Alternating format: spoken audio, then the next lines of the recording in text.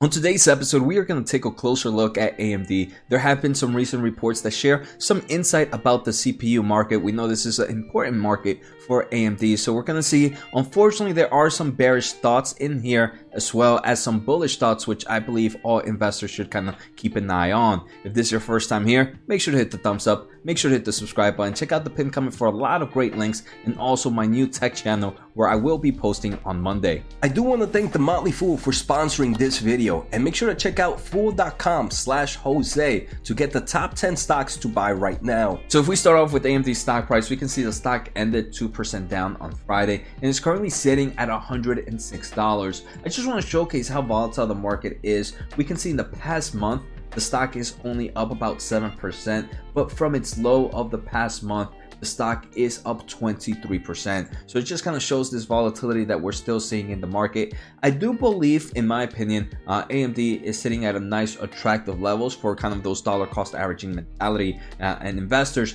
But I do believe also in the short term, we could definitely see better prices like we saw in early May. Anything's possible with the volatile market, but in the long term of things, AMD is one I'm super bullish on and believe this would be a bigger market cap 5 years from now. All right, so let's take a closer look at what happened. First, I want to start off with some bad news. Micron Technologies got downgraded today. Piper Sandler cuts Micron Technologies to underweight from neutral, and they also did a price target decrease to $70 from $90. And even though this happened to Micron, I do believe the overall sentiment for the semiconductor caused some of the stock prices to go down, especially in the semiconductor industry. Next, I want to take a closer look at some good news. And first, let me say that bad news, I could really care less of what analysts have to say. Next, in the good news, AMD shows that they gained market share. So here we can see AMD actually increased their market share to 32.8%, and that's up 1.24 percentage point compared to just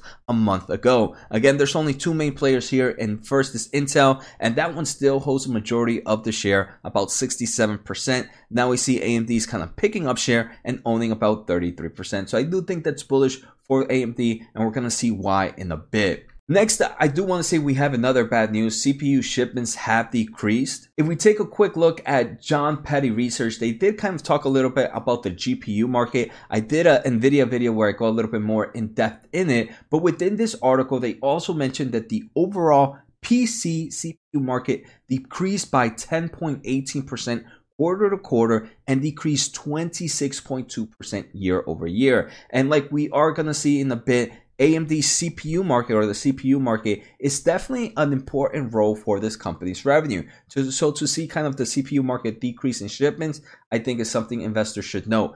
I do want to say, coming back to this chart where we see Intel is the majority shareholder still, seeing here from Steam Hardware. And again, Steam Hardware doesn't give us a full picture of the total user base, but it gives us a good portion, especially of gamers around the gaming community. And here we can see Intel is still a bigger market share. So if CPU market is decreasing, I'm pretty sure a big bulk of that is coming from Intel. Unfortunately, here in this survey, it didn't mention which company is losing and if both of them are losing or if it's only one losing and the other one is gaining. So why does this matter? First, the consumer CPU is a very important portion of AMD's revenue. So if we take a closer look at AMD's Q1 2022 results, excluding the recent Xilinx acquisition, total revenue was about $5.3 billion. 2.8 billion of that actually came from the computer and graphics segment, and this is pretty much the consumer market. And here's where we see AMD's consumer CPUs. So it's still roughly over 50% of total revenue comes from the consumer market. So we can see if there is some form of CPU decreasement, it would definitely affect AMD's revenue.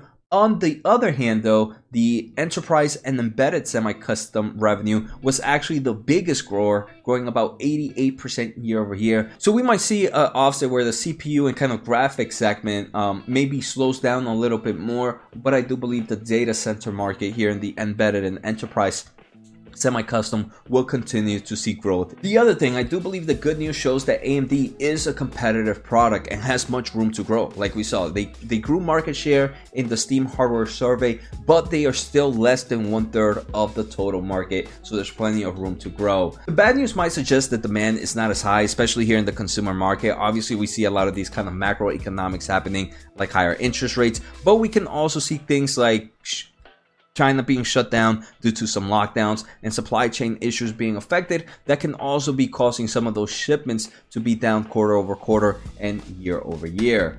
Will this have any financial impact? I want to say yes, because like we saw, the consumer market is a very important portion of AMD. So I do want to say in the short term, there is a possibility where, hey, revenue might not grow as fast because that consumer revenue segment might not see that strong growth. At the same time, I do believe the data center market will continue to grow. So I do believe in the short term, we might continue to see this volatility in the semiconductor industry. In the long term of things, I have really no true worries at the moment for AMD. I do want to say, if you guys want to see that GPU market update where I did it yesterday, make sure to click the video right here. And I do hope you guys enjoyed today's episode. Take care, have a good day, and see you next time.